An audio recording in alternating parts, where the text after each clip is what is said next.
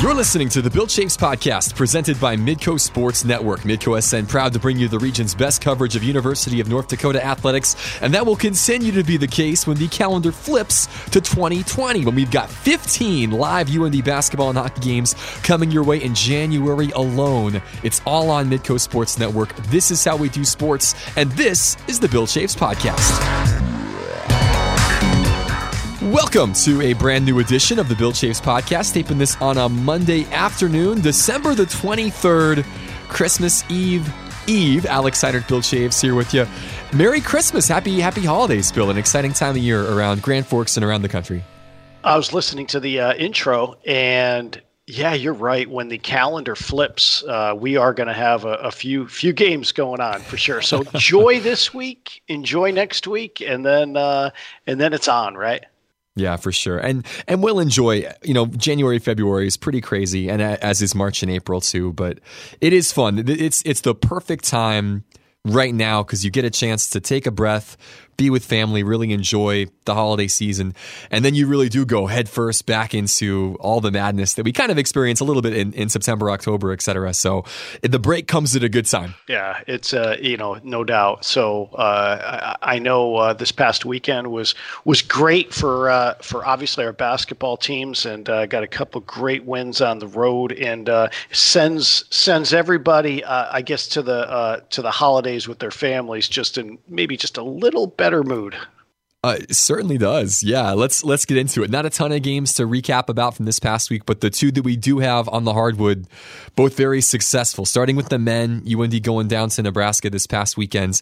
North Dakota's in search of their first ever Power 5 win, and they get the job done against the Huskers, a 75-74 win. A really great performance from start to finish, a game that UND really led almost the majority of the contest, and then got the job done when the Huskers pulled it within a couple of points and then got level down the stretch. Great statement win for Paul Sather and company to pick one up on the road against a Big Ten opponent. Yeah, you're right, Alex, for sure. I think maybe led 33 minutes of the game. That's, I think, what Paul Ralston said, what the box score said at some stage. And you're right. It kind of felt like it was that 5 to 7 point for the majority. Yeah, maybe more 3 to 7 is probably the better way of putting it. But yeah, found a way, even losing the lead late, and then finding a way to grind back and then obviously make some big plays. And Marlon really had a nice night, and then Deshaun making key free throw and really then getting a stop at the end of the game. And it's as simple as the ball goes in, and you just say nice effort, and you gave everything that you could to a Power 5 team. Ball goes off the rim, and you're a little bit more excited. So, and that's where we sit today.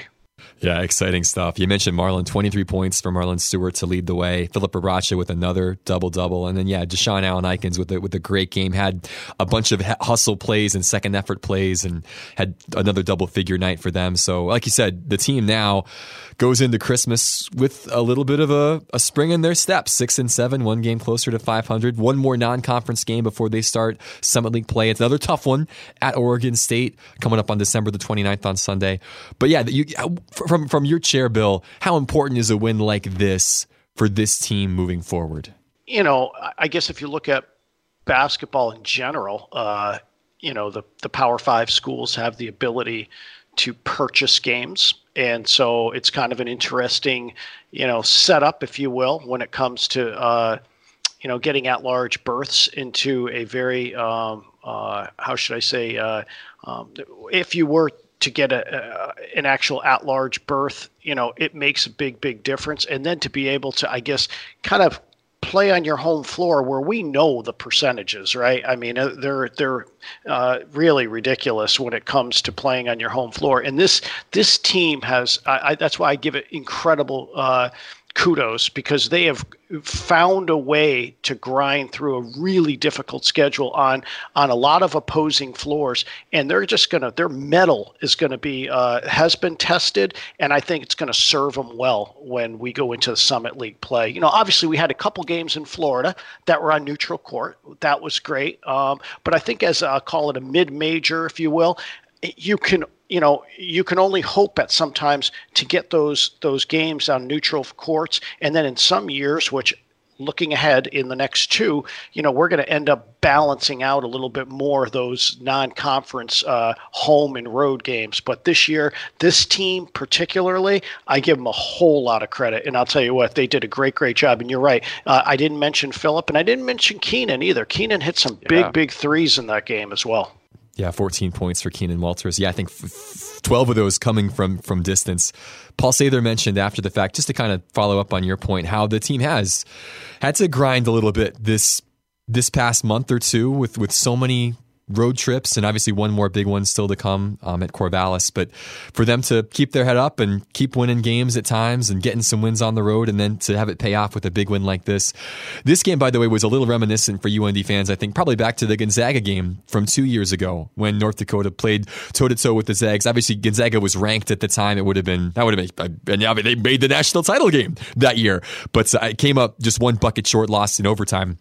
This time around, obviously Nebraska not quite at that level, and I know if you look at their schedule, they've lost to a couple of mid-major teams, including Southern Utah earlier in the year. But they did beat South Dakota State by 17. They just had come off a nice win over Purdue. They'd lost to Indiana in overtime. It was a Nebraska team that felt like they had picked up some steam. It's a good win for North Dakota, regardless if you say, well, maybe the Huskers are down a little bit this year. Doesn't matter. Still a Big 12 opponent, or a Big 10 opponent, that you just took care of business on the road as well. Yeah, and I thought what Coach Sather said after the game was spot on. It's not so much who we play, it's how we play. And I think this team is playing better and better as we're going along here. So it's definitely exciting, no question. You go to a place like the University of Nebraska where they had a great crowd, a great holiday Saturday crowd, and I think it was kind of descending upon us a little bit too as it got tighter down the stretch. And we found a way, and that's going to serve us well moving forward. So very, very exciting. Proud of the club, and certainly that holiday dinner might taste just a little bit better. One last thing on that win. Tim Miles, who of course had been the head coach at Nebraska and coached Paul Sather, had a great tweet thread talking about this. He goes, Paul, it's not, in case you've seen this, check it out, but Coach Miles, it's 1993. Paul, listen close. I've got to tell you something. In 25 years, you're going to be in your first season as the D1 head coach. You're going to beat a Big 10 team, Nebraska. Yeah, I know they're in the Big 12 now, but things get weird. When you get the win and get to the locker room, break out some of your best dance moves. The team will go wild and have someone video it on their iPhone. Yeah, iPhone. Well, it's a portable electronic device, like a computer and phone combined. It's just great. It's just great. But Tim, who's now doing commentary for the Big Ten Network, is a great guy. Obviously, he's a South Dakota native, so he knows Paul, obviously coached Paul, and I think a lot of people around the country that know Paul, obviously, were very excited for him to get this kind of a win in year number one and in the first semester of his time as head coach of UND men's basketball. Good for those guys. We'll see if they can go back-to-back against Power 5 schools again December 29th at Oregon State before Summit League play kicks off in Denver a couple days after the fact. Yeah, the one thing we've seen, Alex, and I saw the tweet, it was great. Yeah, and I think Paul mentions he had a little bit more hair than I think. That was the response. Yes, I missed the hair. Yeah, it was good. But I'd say that, good for Paul breaking out those moves. I'm not sure anyone's going to be like a Jerry Rice, let's just say, on Dancing with the Stars is probably going to feel threatened at this point.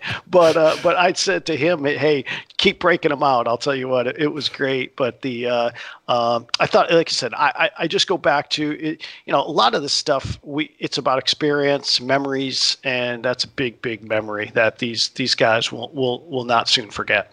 Yeah, if you've not seen Paul Sather's moves, again, check that out on the UND men's basketball Twitter feed or on Instagram. They're all over the place. It was almost like a little kind of a mini breakdance moment there where he kind of got on the floor and spun a little bit and but it was carpeted. Yeah. Yeah. What would you call that move? I don't think they have a name for it. And I don't think they're going to name it. The Sather. I love it. Oh, I know Mark Few breaks out the handstand. Oh, yeah, that's right. Yeah, he's a handstand guy. He's a handstand guy, and Paul's long, so handstand might be tough. I mean, so I think he just breaks out the Sather and just be done with it. I think so. I like it. It's a good move. It's a good move, He kind of Bill. stopped 3/4 of the way through, didn't he? It's almost like he had second thoughts. Like he realized someone was filming this and then reversed course. No, it's all good. Good stuff.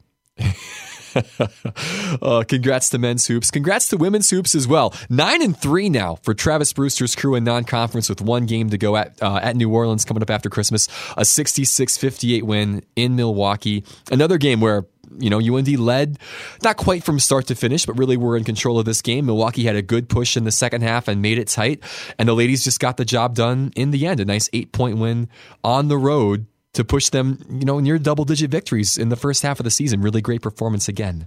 Yeah, I thought Saturday's game was a tester for sure. I felt we played well enough to win for sure, but there's times in the game we weren't shooting it great, and there was times in the game when I thought Milwaukee did a pretty good job on the offensive board as well. Sometimes they'd get 2-3 possessions at a clip, and so I was texting with Brew after the game, and he just kind of, the way he described it was kind of like an old school win, if you will. It just felt like just to grind it out. Just had to find a way to make one or two more plays, and that's what I think we did.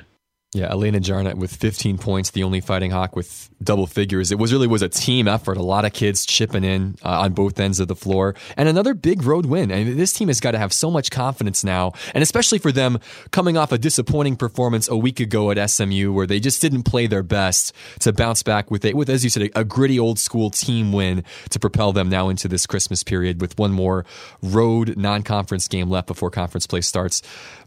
Team's playing well right now, Bill, getting things figured out before Summit League play gets going. I thought the SMU game was really good for us because we actually played okay for 20 minutes and had a 10-point lead. And I thought, went into the locker room and it was one of those, one team definitely changed how they were going to approach the game. Or maybe, I shouldn't say this, executed maybe how they wanted to approach the game in SMU. And boy, they got after us in that second half. And, maybe that's one of those games, Alex, you're going to look back and say that helped us along the way. And, we ended up playing the 40 minutes on Saturday, got a big win. And you're right, 9-3 and go to New Orleans. And then both teams will start Summit League play.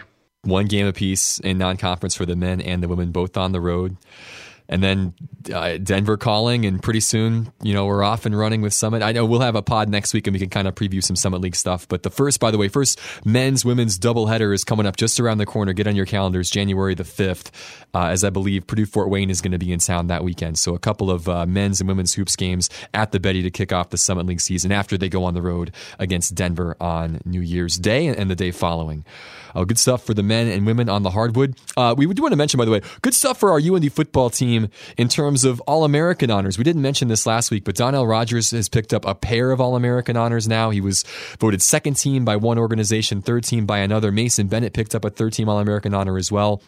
Cool to see some of our guys get recognized for outstanding seasons. Obviously, Donnell was top 10 in the country in total tackles and had a phenomenal year at middle linebacker. And Mason, who missed a good chunk of the season because of a hamstring injury, was still so dominant when he was out there that he was still tabbed as one of the top guys in the nation. Pretty cool stuff for those two young men and their efforts this year. Yeah, good for them, and well-deserved. Thanks for bringing that up, Alex, and kudos to you and the whole Midco crew. Last week I thought the signing show was excellent, and seems like I think Bubba and the staff are excited about the group that signed, and should be a lot of fun as we head into the Valley. Yes, sir. Yeah, that was a lot of fun. Just talking to the guys, because now they can really speak openly about being a Valley school. Last Wednesday with all the coaches over for signing day. That's always such a fun event. And if you haven't checked out the signing day special, by the way, it's an hour long and it's all on YouTube right now. If you go to Midco SN's YouTube page, one of the big takeaways from that morning. We know the coaching staff pretty well. They're such a good group of guys, and they're fun to hang out with. And they were over at about 6:30, 6:45 or so at our office, and guys bringing in donuts and McDonald's and just having a good time. And because the yeses were coming in, all the guys they had verbaled over the course of the last year and a half, everybody pretty much wrote their names on the dotted line and sent their stuff in. But one young man that they had been working on for a while that had originally committed to Old Dominion, and then the coaching staff was let go, and he was kind of reopening his recruitment. They weren't sure going into the morning if they were going to get this really talented 3-star quarterback from Toronto to join the class. And it was great. Right before we went live on the air, Danny Freund gets a call and walks into our break room, and it's from Quincy Vaughn, this young man from Toronto. And you could see that everybody got real quiet because everybody kind of knew this is a big phone call, and either this is going to be a yes, I'm coming, or no, I'm going to maybe go someplace else. And we hear Danny let out a, yes, let's go. You just made our day. And all the coaches kind of looked at each other like, all right, that was a big one. That was a big yes. So it's fun to be a part of those moments, and we hope you enjoyed the show. But yeah, really good things coming for this football program. They just keep building. Playoff season this year, moving into the Valley now. Good things to come for Bubba Schweigert and this crew. And I think they've got a really good class here in 2020 in state and out.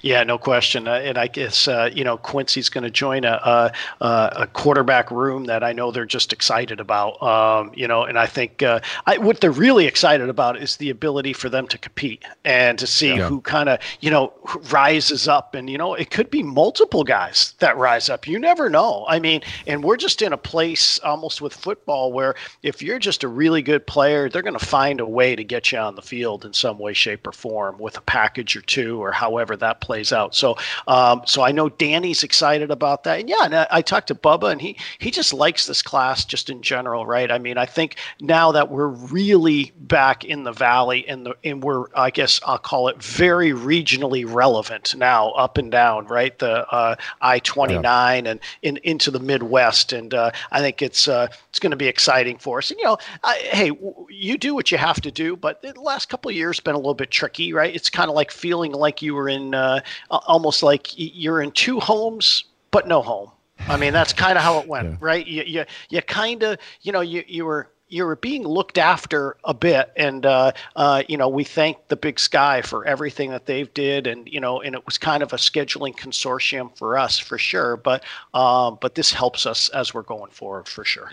Yeah, exciting stuff. Again, football is always kind of in motion. Now they have this dead period, but guys are lifting and working out and getting ready to go for spring ball, which starts at the end of February, and then pretty soon it'll be August the 31st, or August, September the 3rd, this year. Valparaiso coming to town for the season opener on a Thursday night. Not that far away, Bill. It's going to be good. Another good year coming up. Oh, yeah. I mean, as we flip the calendar to 20, I think there's just a lot of optimism in that program and a number of other programs that we have rolling. So it's exciting. Yeah, certainly. One more UND item that I wanted to get your thoughts on. Steve Brecky, who's been with the university for so long, made the announcement this past week that he's going to be leaving UND in mid-January. Steve was the senior associate athletics director for athletics major gifts and was always on. He seemed to be always on the sidelines, on road trips with teams, always just raising support for UND. He'd been with the university for a long time, a Hall of Fame athlete as a basketball player. Just a great man, and obviously tough to see him go, but we wish him the best for the future. Just your thoughts on Steve and this transition for him in his life. Yeah, good for Brex. He just interim AD at one point in time too. So he's seen it all, literally from his playing days. He was a fan of the University of North Dakota growing up from Warren, Minnesota, and so he just embodies really everything that is this university. And so, and it's a large body. I mean, I think he can go inside, outside, right? I mean, I think he likes to shoot the three, but he certainly can go inside with that body. But he's done just a phenomenal job here. And I'll say this, Alex, in my soon to be 2 years coming up now, I couldn't have asked for someone better to really kind of give me the lay of the land, if you will. And he just he bleeds green, and he just has been a stalwart for this institution, and we're going to miss him for sure in the role that he was in.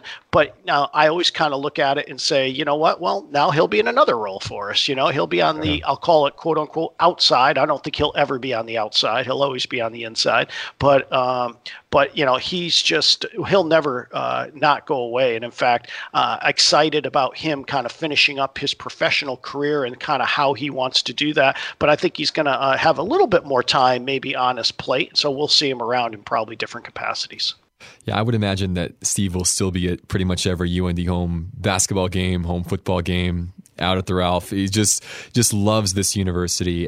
The first time I met Steve was on one of the early plane rides with football, a non-conference game years ago when I started working the UND beat. And I just couldn't get over like how passionate he was just about, student athletes, and he'd be talking about the guys, and like we're talking about the football team, and we transition, and he's asking about these Summit League schools, and you couldn't get over the fact that like his enthusiasm for all of this made him such a great asset to the university. Just a great man. So one that we'll certainly miss, but excited to see him in his new role, and certainly excited to still see him be a part of the university in a different capacity moving forward.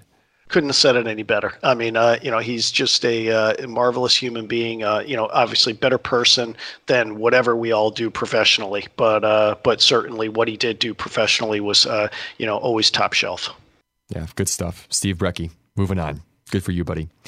Any other UND things, Bill? Anything else on your mind from a North Dakota or NCAA perspective? Yeah, one other quickie. I was in a little text thread with Brad yesterday, Barry, and it seems like Shane Pinto scored a goal. They beat Sweden, Team USA. I think he was first line center. So it would appear, I think, that he'll probably make that Team USA. I would think. I mean, I would struggle to think he's first line center, and then all of a sudden, in Team USA, and I think we talked about it last week, is their tryouts, or I should say, how they're picking the team is a little bit different than Team Canada. Correct. Is that right? So they're bringing everybody over, and then eventually they might be, I'll call it, sending some guys home that don't make the final roster. And so, but Team Canada, so it would appear right after, as you said last week on Boxing Day, the 26th, when the tournament begins, it looks like UND will have two players, one on Team USA, one on Team Canada.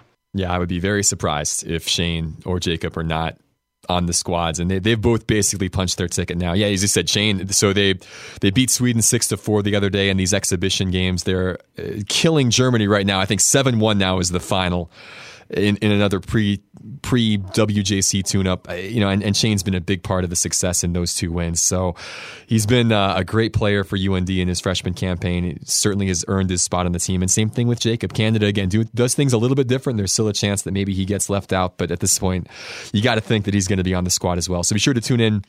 Those two play each other, by the way. Canada-US is the first game in the group, and I'm not sure if it is on Boxing Day or if it's on the 27th, but that's coming up right after Christmas. So check your local listings. NHL Network is going to have all of those US games and all those Canada games on, so that'll certainly be a one you'll want to catch. And because the tournament's in the Czech Republic, the games will probably be on in the late morning, would be prime time over in the Czech. So be sure to be on the lookout for that coming up. Maybe check that out from your office desk.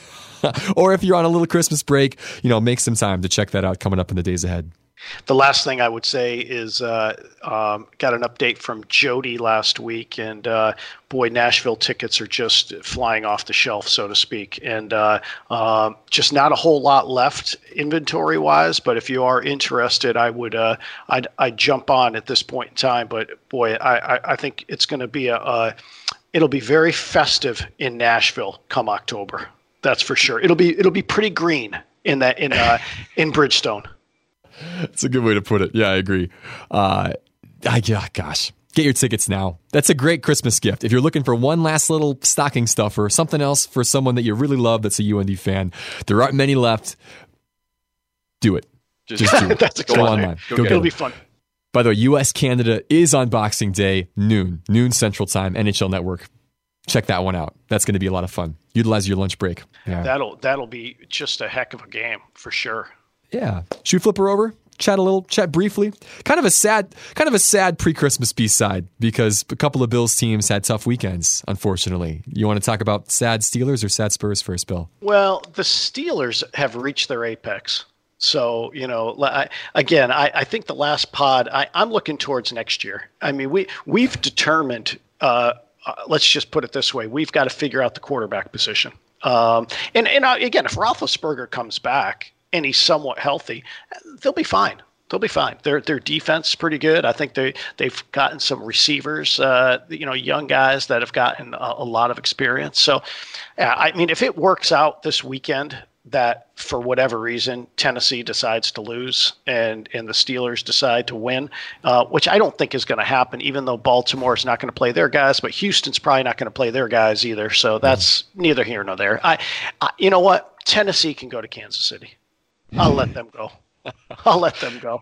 I honestly think next year they learned enough about their 53-man roster that they can go figure some things out. But I'll be interested to see what they do with that. So that's that. That didn't disappoint me all that much. The Tottenham game, you know what? You're going to go through some highs and some lows. I was really fascinated. It was interesting strategically or tactically, I guess, is how I guess Chelsea came out to play. And their tactics were greater than Spurs tactics in the first half. And then I think what Mourinho was going to try to do is get to halftime 1-0 and change it up to some degree. But then I don't know what my goalkeeper was doing. Did you see that? So I did not see any of this match, but I did read about it. Yeah, Gazzaniga. I don't know what he was doing. Bad decision to give the penalty. It didn't seem like he needed to. I don't know what he just had a breakdown. I don't know what to tell you. I mean, in a sense of I think he just thought I don't know what he was thinking, but it was the right call. And then it didn't help when Son, and again, that probably is a red card. I mean, he kind of extended his cleats upward to someone's torso. And you know what? I could see why they did it. I mean, and then once it got to 10 men, you weren't going to score 2 goals at that point. Yeah. So it was okay. I'm okay. I'm in for the journey. It's a 38-game journey. I'm okay with it. Like, it would have been nice if Tottenham won. They would have actually climbed up to 4th place in the table. But, this is going to be a little bit of a grind with this group. So I'll see what happens. Yeah, the journey, by the way, gets a lot more intense over the next 7 days or so. We always talk about the festive fixtures, this holiday season where there's so much congestion. Everybody in the EPL plays on Boxing Day. You, by the way, kick off the day, 6:30 a.m. against Brighton. Then you play on Saturday. So 2 days later, you go to Norwich. And then on New Year's Day, you play Southampton. So it's 3 games in a week. It's a lot. But obviously, the 3 teams that you are playing, none of them are good. These are all like relegation type teams. So you got a great chance to pick up, even though 2 of these games are on the road, to pick up 9 points. The table will look so different after the first of the year because there are so many matches in a short period of time. It's a great opportunity for you to make up some ground. What ends up happening, truly, if you do go on a 3-match winning streak or a 4-match winning streak, it is amazing the ground you can make up or the distance you can put aside from folks. And so I was a little hopeful or optimistic that they could get the Chelsea match done and then get these 3. But here's the deal. They're just not consistent enough. Now maybe they get these 3. Who knows? I don't know. I mean, if they got Chelsea, they might, not get one of these. And so now they've put the pressure on themselves one at a time. But just, they are better than these teams. They just got to go do it. That's it. Now, what was your team playing? Like, what was that? Like, seriously, what was it? Like, I see canceled or postponed or whatever, and I always love that little thing. Like, when I see that postponed, then I know someone's playing in something. What on earth were they playing? I don't even know who they played. So a couple things. So Liverpool, because they won the Champions League last year, that puts you into the Club World Cup. So now you're playing against the club champions from South America, North America, Africa, Asia, etc. Now you don't play all those teams because there's a play-in game, but that's basically what it is. So you play that in December, and it's at a neutral, whatever site they pick. This year they picked Qatar, of course, little pre-World Cup tune-up. So Liverpool had to go to Qatar, and it was the same date that they had been drawn to play in the League Cup quarterfinals. So they're playing in the League Cup quarterfinals, and it's the same day as they're supposed to play in this Club World Cup. So they ended up basically doing a split squad, basically. But they played all the kids at home. They played basically a youth team against Aston Villa in the Carabao Cup on on a Friday, and then the next day, no, 5-0. They got killed 5-0 because they're playing basically a U18 team. Because they took the senior pros to Qatar to play in this Club World Cup. And the Club World Cup is not a huge deal. Typically the team from Europe usually wins, depending on how crazy your schedule is. Most of the other countries, by the way, like for example, Monterrey, who represented North America, who were the CONCACAF Champions League winners, their season's over. Liga MX finished up a couple of weeks ago. So they're basically in postseason mode. A lot of these other teams are kind of either on a winter break or their season's already over. So it's kind of a weird time to be playing this. But it's been a competition that's gone on for 40, 50 years in different forms. It's a competition Liverpool had never won before, and you win a trophy if you win the whole thing. There's a nice prize bonus. So they took their senior professionals and they had to win a tight game over Monterrey, 2-1, a late Bobby Firmino goal, I think, in the semifinals, and then they beat Flamengo, the team from South America, from Brazil, an outstanding team in the championship game, 1-0 in extra time. So they won the whole thing. So it's kind of cool. So the guys were happy. It was one of those competitions that you couldn't find anywhere to watch it on television, but it mattered in some sense, and they have another trophy for the trophy case. So was it a semifinal championship deal, or did they play another match prior to that? No, semifinal championship. So it was just 2 matches. I think they played on a Wednesday and a Saturday, I think. Interesting. Yeah, I didn't know what that was. So thanks for the explanation. But needless to say, you're one match shy now in the EPL table. Yeah. Gotcha. So and you got another trophy for your trophy case. We love trophies. That's our third one this year now. We love it. Oh, we would love a trophy too. I mean, we are trophyless for a long time. So it's going to be very interesting. But Mourinho has won trophies before. He's a serial winner, Bill. And he will tell you. My favorite Mourinho winning trophy story was from his second to last Manchester United year before it all fell apart, because they won the Community Shield, which is just like the preseason friendly between the team that wins the league and the team that wins the FA Cup. And then they won the League Cup that year, I want to say. And then they won the Europa League that year. And so as they're on the Europa League stands, with the trophy, and that's a good competition, but he's holding up 3 fingers as if saying, we won 3 trophies this year. And the Community Shield is not really, it's one game, it's an exhibition game. It doesn't really count. But he kept saying how they won the treble, which is the treble, if you're not a soccer fan, is a big deal. We won 3 trophies. Like, come on. He's not wrong. It's so funny. Last topic. So what are we doing with Mookie Betts? We're going to trade him, I think. I think that's happening. I mean, at this point, anytime you read anything about big offseason moves, I mean, that's still one of the topics of conversation amongst anybody that has any kind of column inch to fill. That's what they're talking about.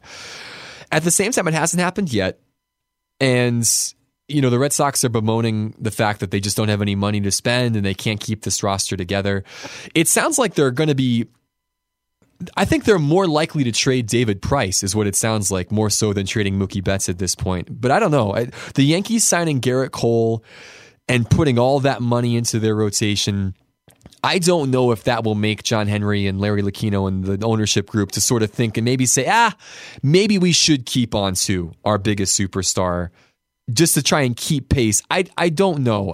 I think the Cole signing personally makes them more likely to keep him than move on from him, but I'm not sure. We'll find out, I guess. Well, you can make an argument. I mean, the Yankees certainly got better for sure, along with their offense, but they definitely weakened Houston.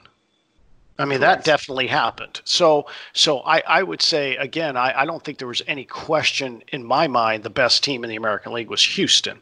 And so now they are lesser than, and the Yankees are probably greater than, I guess, at some point.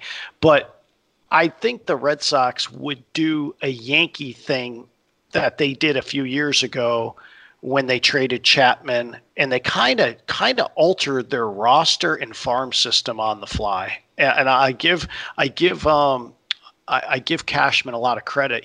They did a nice job that year. I mean, they knew they weren't going to win, right? And so right at the trade deadline, they made a couple incredible moves that really, I think, have set them up now to do what they're doing.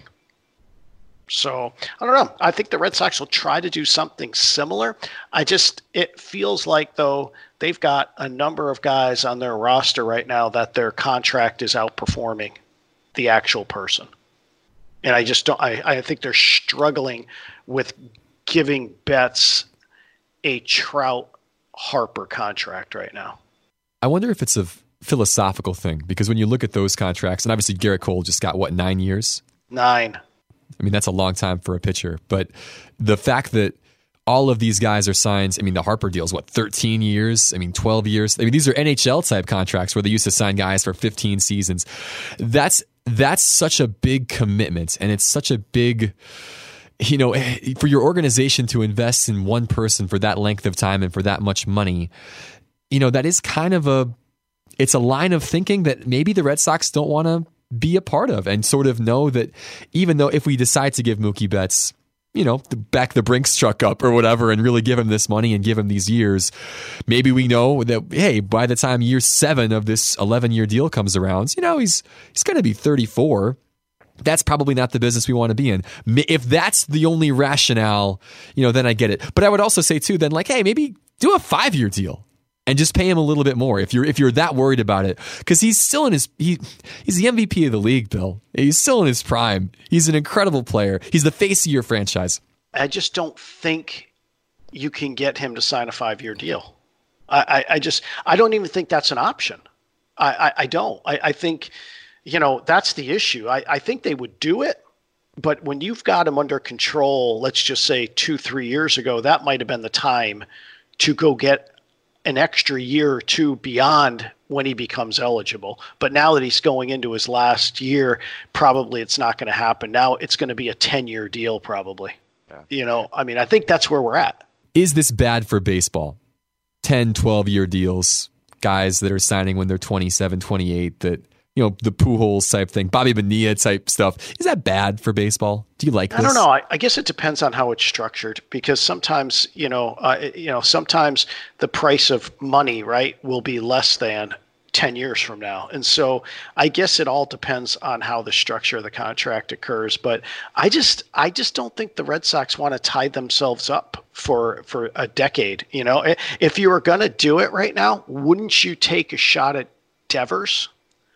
I mean, if you're going to sign a 10-year deal right now, wouldn't it be better to go down that path right now? Who's 23? Yeah, he's 4 or 5 years younger. Yeah. I don't know. I just think you're going to see. I think you're going to see him traded, and I think they're going to try to get an arm or two, a real young arm that's going to be, a piece of their rotation going forward. I could see that. I hope you're wrong. I just see it happening. There's too much smoke. Too much smoke. You're probably right. There has been a lot of smoke. But I'm going to keep my fingers crossed that it doesn't. Time will tell, Bill. 2020. All will be made clear in the next couple of weeks or months. Or you can do like what we always talk about is the soccer player that's coming to the end, right? And you're not going to get anything for him per se, right? So that's the Christian Eriksen thing for the Spurs. Is are they really going to trade him? Is he going to get purchased in January, or do you just play through to the end? I don't know. I mean, or do they just say, "Hey, let's see what happens"? I don't know. I mean, they still got a pretty good roster per se. I just think their farm system is not that loaded at this point. It's been depleted because of the moves that they made to win a title. I mean, that's the Sale trade. You had to give up a lot to get those guys. Even some of the ones that didn't work out, you were still kind of paying, over market value to bring in guys who could help you right away. And that's kind of, Pomeranz was kind of the same situation. Hey, we kind of had to overpay to bring in a guy and it didn't work out. But yeah, I think I agree with you that there is merit in trying to rebuild your farm system, and that's kind of how you can regenerate your team. And that's obviously what we see. We've seen the Twins and the Astros and some of these teams do in recent years to have success. You kind of have to go that route, or you just keep spending money. And that's kind of what the Red Sox have been able to do. And I don't know. It's fun when when you can bring up your own guys and they can be good. But again, I keep going back to this. Mookie Betts is the guy they brought up. This is the guy that they have developed. And same thing with Bogarts and Devers. And it's a team that they've mostly been able to develop. And I know that the next wave isn't coming because they've traded all those guys off. But I don't know if it makes sense then to trade the guy that you brought up for somebody else that you hope could be maybe as good, who probably isn't going to be as good. It's tough. But I think it just goes back to what that contract's going to look like. And Sure. That's it. And so, I don't know. If they lose him in right field, then I guess, do you keep Bradley then? I guess. You have to. Well, I guess you don't have to do anything. I don't know. Well, and the other side of it is with the Betts is that everything that you've said, he's nothing but what you'd draw up as the face of your franchise. Like, really, I mean, he's unbelievable. So, but it'd be interesting. If you're going to get something, you're probably going to get it. Wouldn't you get it now? Because someone would want them from spring training on. If I'm the Dodgers and I'm going to give up 3 prospects that are pretty darn high level, and you know that they're grade A, so to speak, wouldn't you want them for spring training? Yeah, I mean, that's the thing. If this trade's going to happen, it's going to happen either between now and the end of January. Like, it's not going to be something that's going to linger. You can't, they can't start spring ball with him. That's just not going to work. He's going to have to be in a different team. But my counterpoint to that, if it's a team like the Dodgers that's built to win right now, haven't they basically exhausted their farm system as well to get to this point? Like, I don't think LA's got a bunch of top guys. The teams that have those types of prospects anymore. You mentioned the White Sox in our last podcast. Like, that's a team that has, obviously, they have been stockpiling, but they're not necessarily built to win right now, but they want to make a splash and maybe build back up. Like, that's a team that maybe fits the mold that would make a move like this just to try and generate some interest in your franchise. A contender right now, I don't think would have the pieces to be able to pull something like this off. The pieces that the Red Sox would want. We'll see. But they've got a young pitcher too, right? That's actually made their way to the major leagues, like a May or someone like that. Maybe it would be kind of a combination of not only prospects but someone that's I'll say in their first year. And so I don't know. It'll be interesting. I just it's disappointing in a sense that just amazing. Just less than 2 years ago they had their best record in franchise history, and now they're already really taking apart the whole team. New GM, probably a couple new guys in the rotation, and maybe a new right fielder. So we'll see. Watch this space. Bill says he's going to get traded. I say no. I'm going to stick to my guns and say he's going to be a Red Sox. But that's mostly just that's my heart talking more so than my head. Good. I'm trying to go with the head here. Last thing for you. Christmas shopping all done? Ready to roll? Well, first, let's start. It really had nothing to do with me. But the answer is yes. The issue is because when you're zigzagging across the country for the last, let's call it 15 years or so, and the majority of your family is in one pocket and you're not, you'd better get stuff done quick because you got to get it in the mail. So at the end of the day, yes, it's done. Maybe some knick-knack things for let's just say our kids that maybe we can kind of figure out between now and then. But other than that, yes. How about you? Close. We're really close. I am notorious for waiting until December 23rd to sort of finalize things. And it's kind of fun. I sort of like the, running out. I like the pressure. I do better under pressure. So today's your day. It is the 23rd. Today's my day. Yep, today's the day. I'm going to wrap up the pod. We're going to get this edited and shipped off so the folks can have something to listen to on Christmas Eve, and then I'm going to run. Yeah, maybe hit up 1 or 2 spots before I head home. I've got most things are done. Our kids are set, which is great. I'll probably pick up one more thing for my wife, and then we'll be good to go. It's just like Newman said, right? The pods have to keep on coming. They just have to keep on coming. Neither rain, nor sleet, nor holidays, nor whatever. First one. That's the first one. I love it. Well, classic. Well, hey, enjoy the Christmas day here in a couple days, Alex, and we'll be back next week. I think we'll wrap up, quote unquote, the year and look ahead. Yeah, an exciting Best of 2019 edition coming into your podcast inbox 7 days from now. Yes, Bill, happy holidays to you. Merry Christmas to you and your family. Enjoy the time. And yes, excited to chat about all the good things that happened this past year coming up in a little bit. Let's do it. Sounds good. Perfect. For Bill Shaves, for Cassie Niles, I'm Alex Seinert. Thanks for listening. Really, have a Merry Christmas. We'll talk to you next week.